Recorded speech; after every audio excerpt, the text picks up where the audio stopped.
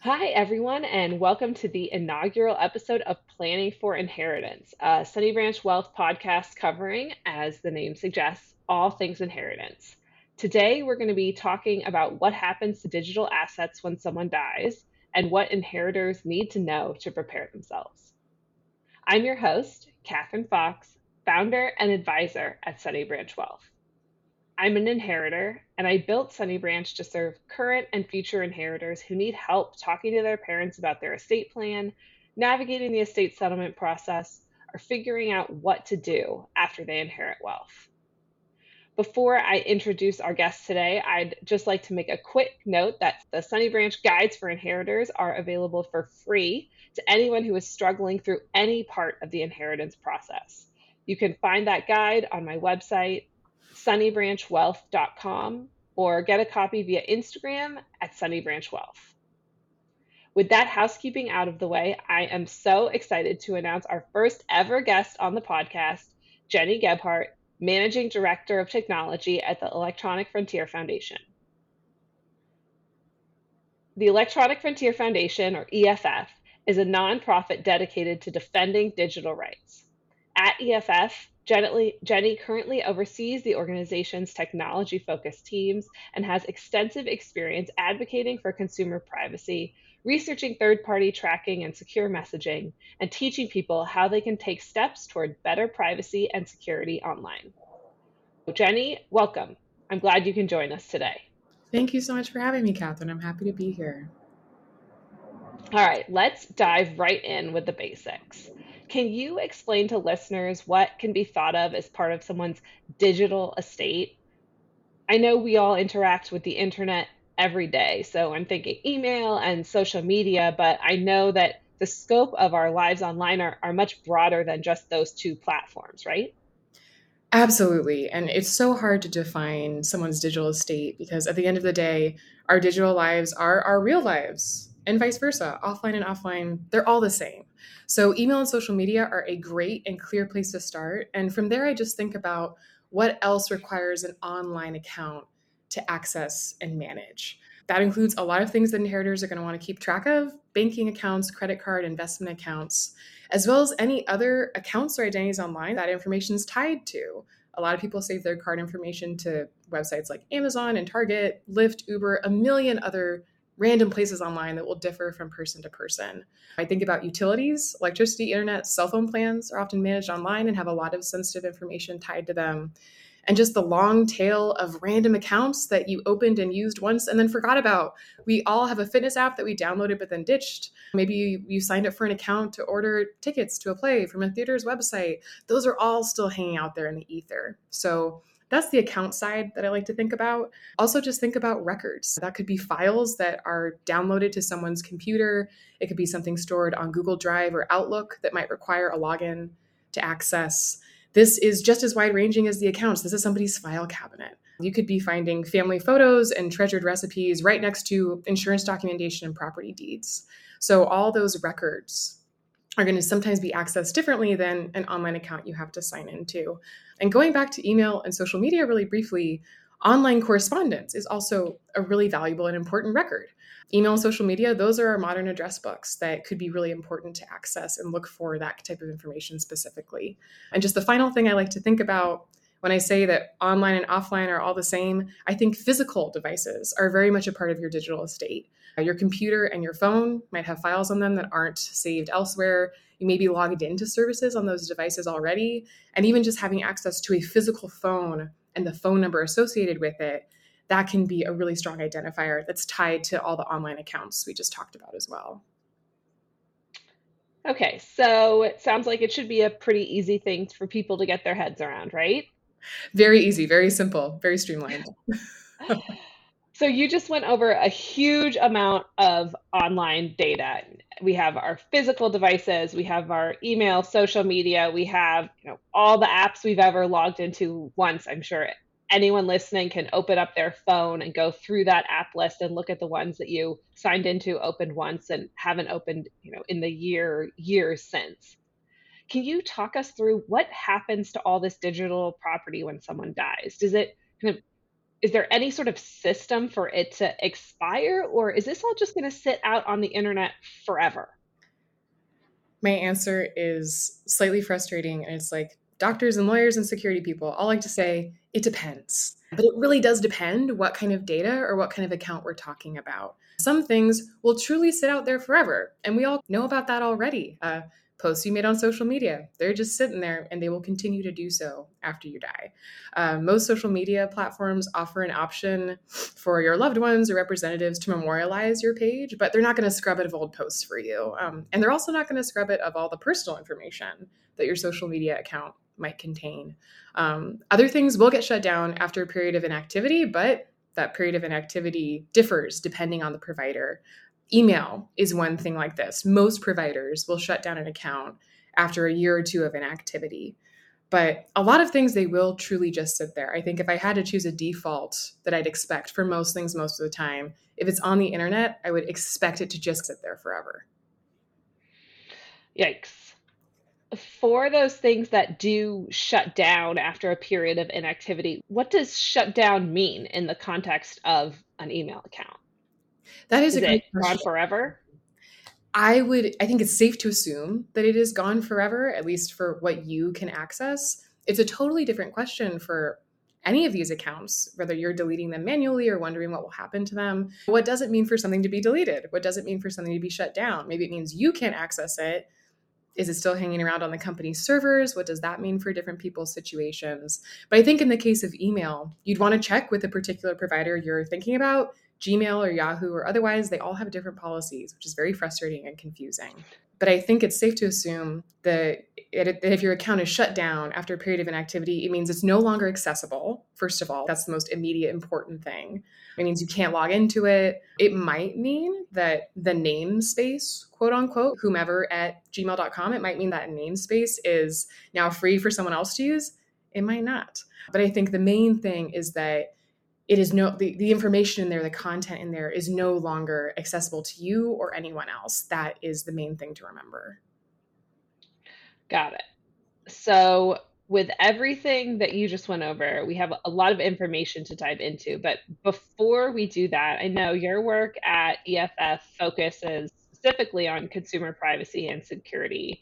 Are there specific digital security issues that estate executors, administrators, or inheritors need to look out for after someone dies?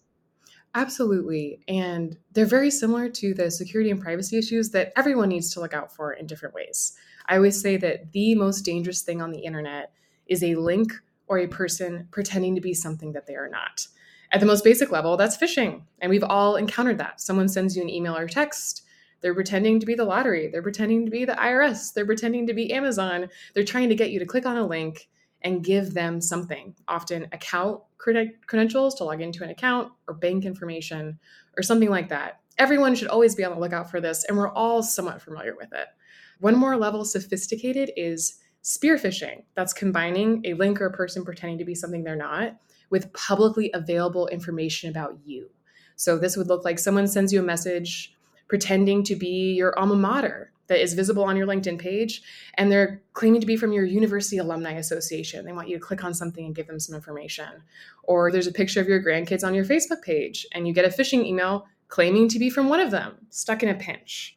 Those are the classic examples. This could look a lot of different ways. But the important thing about this type of phishing, quote unquote spear phishing, is that it's more rare because it means that someone is targeting you individually, targeting your company, something you're affiliated with. So the thing I'd be really worried about for inheritors with this type of scam is if their news of their inheritance has been shared or publicized, or if they have reason to believe that someone may be targeting them specifically. Even with these types of phishing, people are somewhat familiar with this. I'm guessing this is something your listeners might have heard of or even encountered before. There's also a more recent, newer trend along these lines that's called pig butchering, a very weird name. It's a type of text scam that tries to extract money from someone over a long-term period. It has this really weird name, right? Because it's trying to kind of take everything that somebody has through this scam. And you may have run into it and not really known what it was. It looks like a weird text, something like, "Hey, Ron, did you get pizza for the party this Friday? You are not Ron. You're not going to a pizza party." Or, "Hey, I'm so sorry I can't make it tonight. Tell the group I say hi." And it seems like a wrong number. And this weird text is trying to pique your curiosity and get you to respond. Because over time, hey, you won $5 million in the lottery, like people have started to not fall for that. So this is a slightly more sophisticated version of phishing. And typically these quote unquote pig butchering schemes, they end with the promise of a Bitcoin or other type of investment that's backed up by a very elaborate and convincing but fake website and trying to extract money from victims through those. For any of these types of scams, I would also be especially worried about inheritors being vulnerable to someone saying there's someone they're not online, because these schemes prey on people who are rushed, who are lonely, and who are emotionally stressed. All sorts of smart and intelligent tech-savvy people fall for these scams. I consider myself all these scams, and I can tell you, I fell for a Bank of America scam once. Anyone can fall. I remember the moment when I clicked on the button, giving all of my bank account information, not my credit card information, my bank account information to God knows who. Then I canceled my card. But why did I fall for it? I was really rushed that day. I was alone. I was at work in an office. There was no one around me. I didn't have anyone I could call really quick and say, hey, why would Bank of America be emailing me? Can you check this out? And I was desperate to just get through tasks. I wanted to do whatever this email told me to do and just move on to the next one. And if you're in a situation where you're an inheritor, you're managing a estate, you might also be in a lot of those situations in that emotional state. That is what these scams are counting on.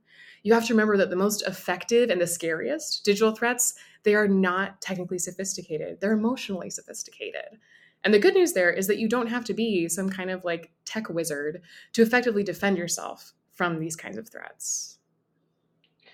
Wow. I think it's such a great reminder, just that message that these aren't technically sophisticated threats. These are emotionally sophisticated, and also probably reassuring to our listeners that even experts aren't immune from having a bad day, being busy trying to get to inbox zero and just clicking through something and then realizing after the fact, oops, guess that wasn't what I was supposed to do. That is absolutely right. Yep. Everybody can have a bad day. None of us are immune, but there's easy things we can do to make ourselves less vulnerable. And I imagine, in addition to being stressed, being emotionally vulnerable, working through a really difficult situation, if you're an inheritor, an estate executor, administrator, you're also dealing with a public loss. So there could be fraudsters, fishers, if you can call them fishers, who are reading the obituaries, right? Generally, when someone dies, there's going to be a reasonably detailed obituary that's been published and saying, oh, this person died, this is what they did, this was where they lived, these are the people that are still alive that are related to them. So can you talk a little bit, given all sort of the increased risk that inheritors are facing, can you talk about how they can protect themselves from these threats? Definitely.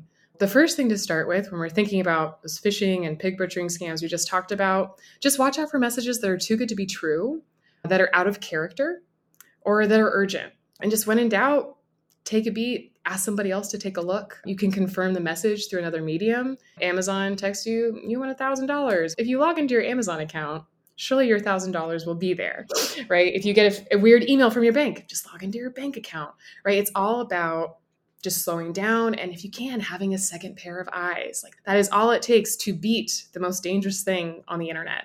From there, think about what these scams are often trying to do. They're trying to get you to click on something that will harm or compromise your device or some way, or they're trying to get a password out of you or some information. So we can take steps to minimize the effect of either of these things happening. And I have three main things that I tell people. In order of importance, they are 1, keeping your software up to date, 2, using unique passwords, and 3, using 2-factor authentication. I often tell people these 3 things and they're like, what? I'm not supposed to go download antivirus? I don't need to buy a VPN? No, you probably don't have to do those things. You might, but if you're in that kind of situation, you should not be getting your digital security advice from a podcast. You should be talking to someone individually. But for 99% of people, 99% of the time, doing these 3 things is going to protect you from 99% of threats. So briefly, I'll just tell you a bit about why to do each of these things. Keep your software up to date. There are new viruses, there's new exploits and scary ways to compromise your device coming up every single day. And the very hardworking people at Apple and Microsoft and wherever, they are keeping track of these and they're releasing updates to address these issues. That's often called a security patch.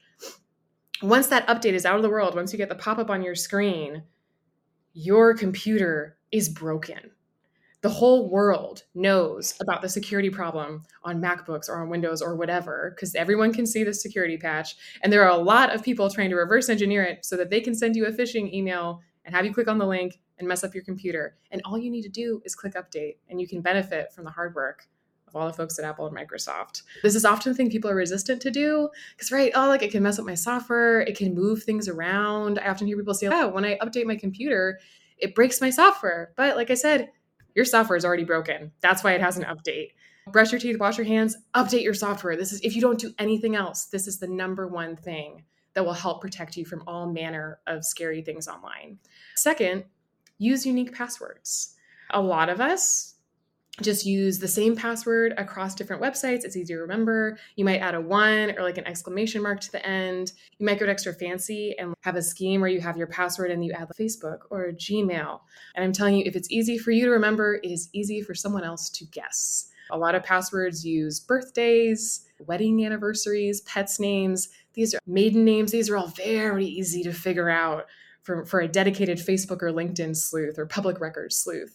So use unique random passwords. That means if one account is compromised somehow, the password's leaked, you accidentally get phished, you had a bad day, all the other accounts are safe. This can get really hard because you can't remember all these. It's hard to keep track of. So I recommend to people use some way to manage your passwords. This could be a notebook.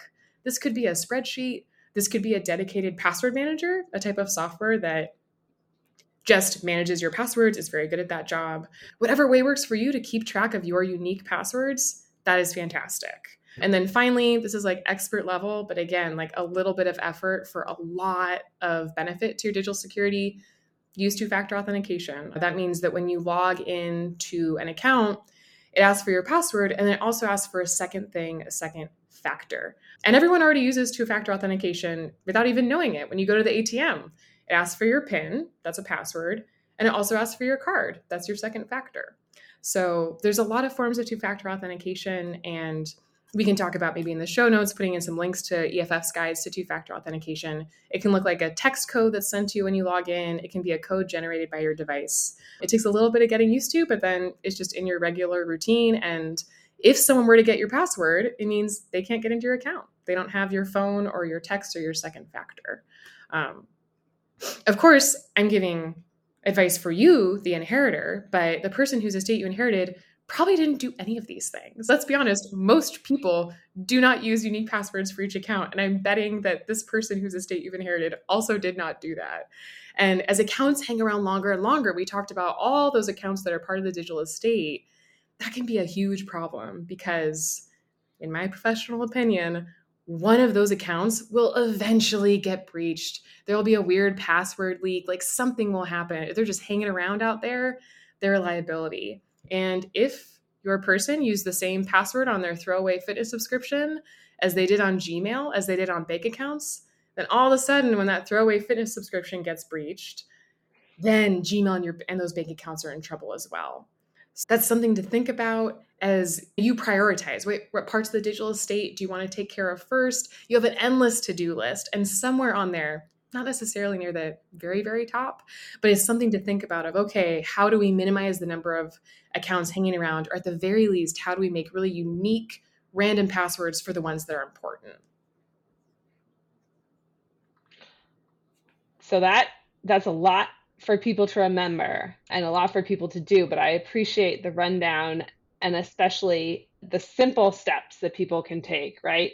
Update your software, use unique passwords, use two-factor authentication. These are things that everyone can do, and they won't take too much time to integrate into your life, or if you're managing an estate, secure that digital estate while you focus on other things.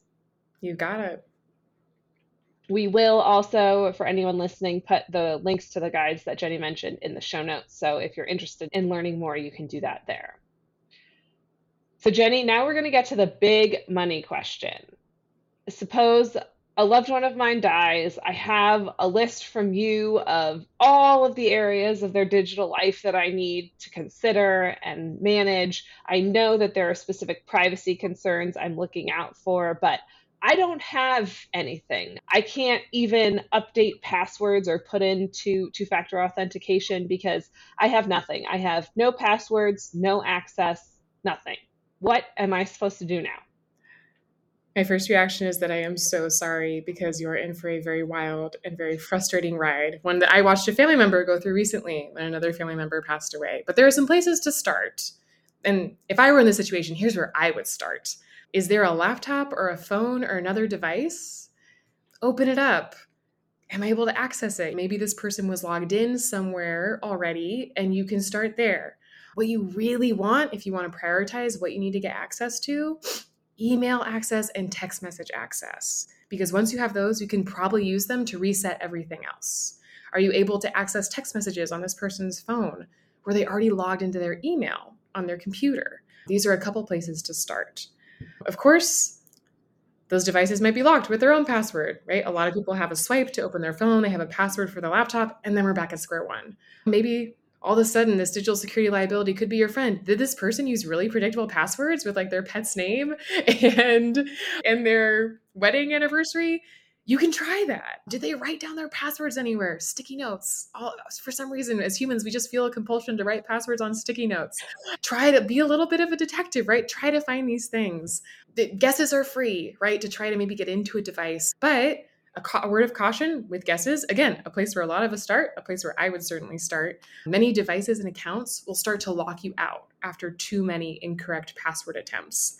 And that can just be frustrated and slow you down, right? I know that Apple devices, after a certain number of wrong password attempts, they lock you out for a minute. You keep trying, they lock you out for 5 minutes, an hour. It's not the end of the world. It's just so frustrating, like a slap in the face. And so maybe something you'd want to avoid. So if nothing works and you're still locked out, you will have to go to the companies behind the platforms that you want to access and go through their process, which are all maddeningly different and promise different things. So it's again, I think, a question of prioritizing. What is the most important thing for you to access? And then, okay, what are the steps we need to take to talk to this company or talk to this bank? What's the documentation they need? And start there. Can you talk a little bit more about that? Say, I'm totally in the dark and I just need to get access to a deceased family member's email, Mhm. their, like, say, their Gmail account. What kind of response am I going to get from these companies? I don't, is there a phone number for Google? I don't think so. There is no phone number for Google. Yeah, but I would say, just unfortunately, as a blanket expectation, do not expect much. Google does have not a phone number, but they do have existing processes to work with family representatives to close an account, for example. But to my knowledge, there's no promise that they'll give you content, and they definitely will not give you passwords or login credentials. If I recall correctly, and again, I'd have to look this up, I think Yahoo won't help you at all. That's just their policy. And what's extra frustrating is that these policies change all the time with no announcement or warning. Why would they announce that? But it's very frustrating. It's very closed, right? Like, why won't they give me access to my family members' information and account? But honestly, from where I sit as a kind of consumer privacy and security advocate, it makes sense. At the end of the day, for better or for worse, these companies have an obligation to their users' privacy and security, and they don't really have an interest in granting access to a user's private information.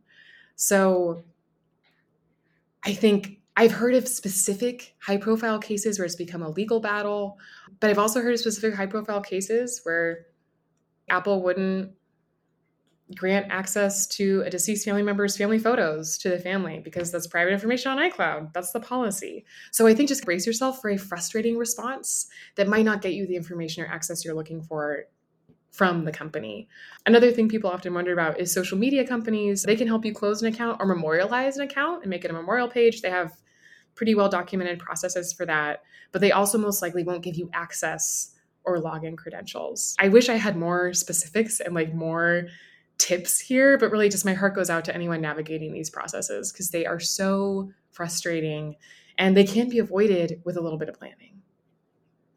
Yeah, absolutely. And I just want to for anyone listening who is planning ahead and starting conversations with their parents about their end of life wishes, about their estate documents, talking to your estate planning attorney about how to protect and give people access to your digital property after you die is a huge piece of this. So we're really talking today about what happened, what the security risks are after someone dies, and also for people whose loved ones didn't plan ahead, what you can do. But there are ways to head this off at the pass with proper planning and including your digital assets as part of your estate. That is all the time we have for today. Jenny, I want to thank you so much for joining us, sharing your knowledge and expertise and insights with our podcast audience. Absolutely, Catherine. Thank you for having me on. This is an important topic, and I really enjoyed discussing it with you. For anyone who is interested in getting in touch with Jenny or learning more about the Electronic Frontier Foundation, you can find her at Jenny, that's Genie, at ef.org. You can also check out the Electronic Frontier Foundation at ef.org. Thanks everyone again for spending this 30 minutes with us. You can tune in next month for the next episode of Planning for Inheritance with Sunny Branch Wealth.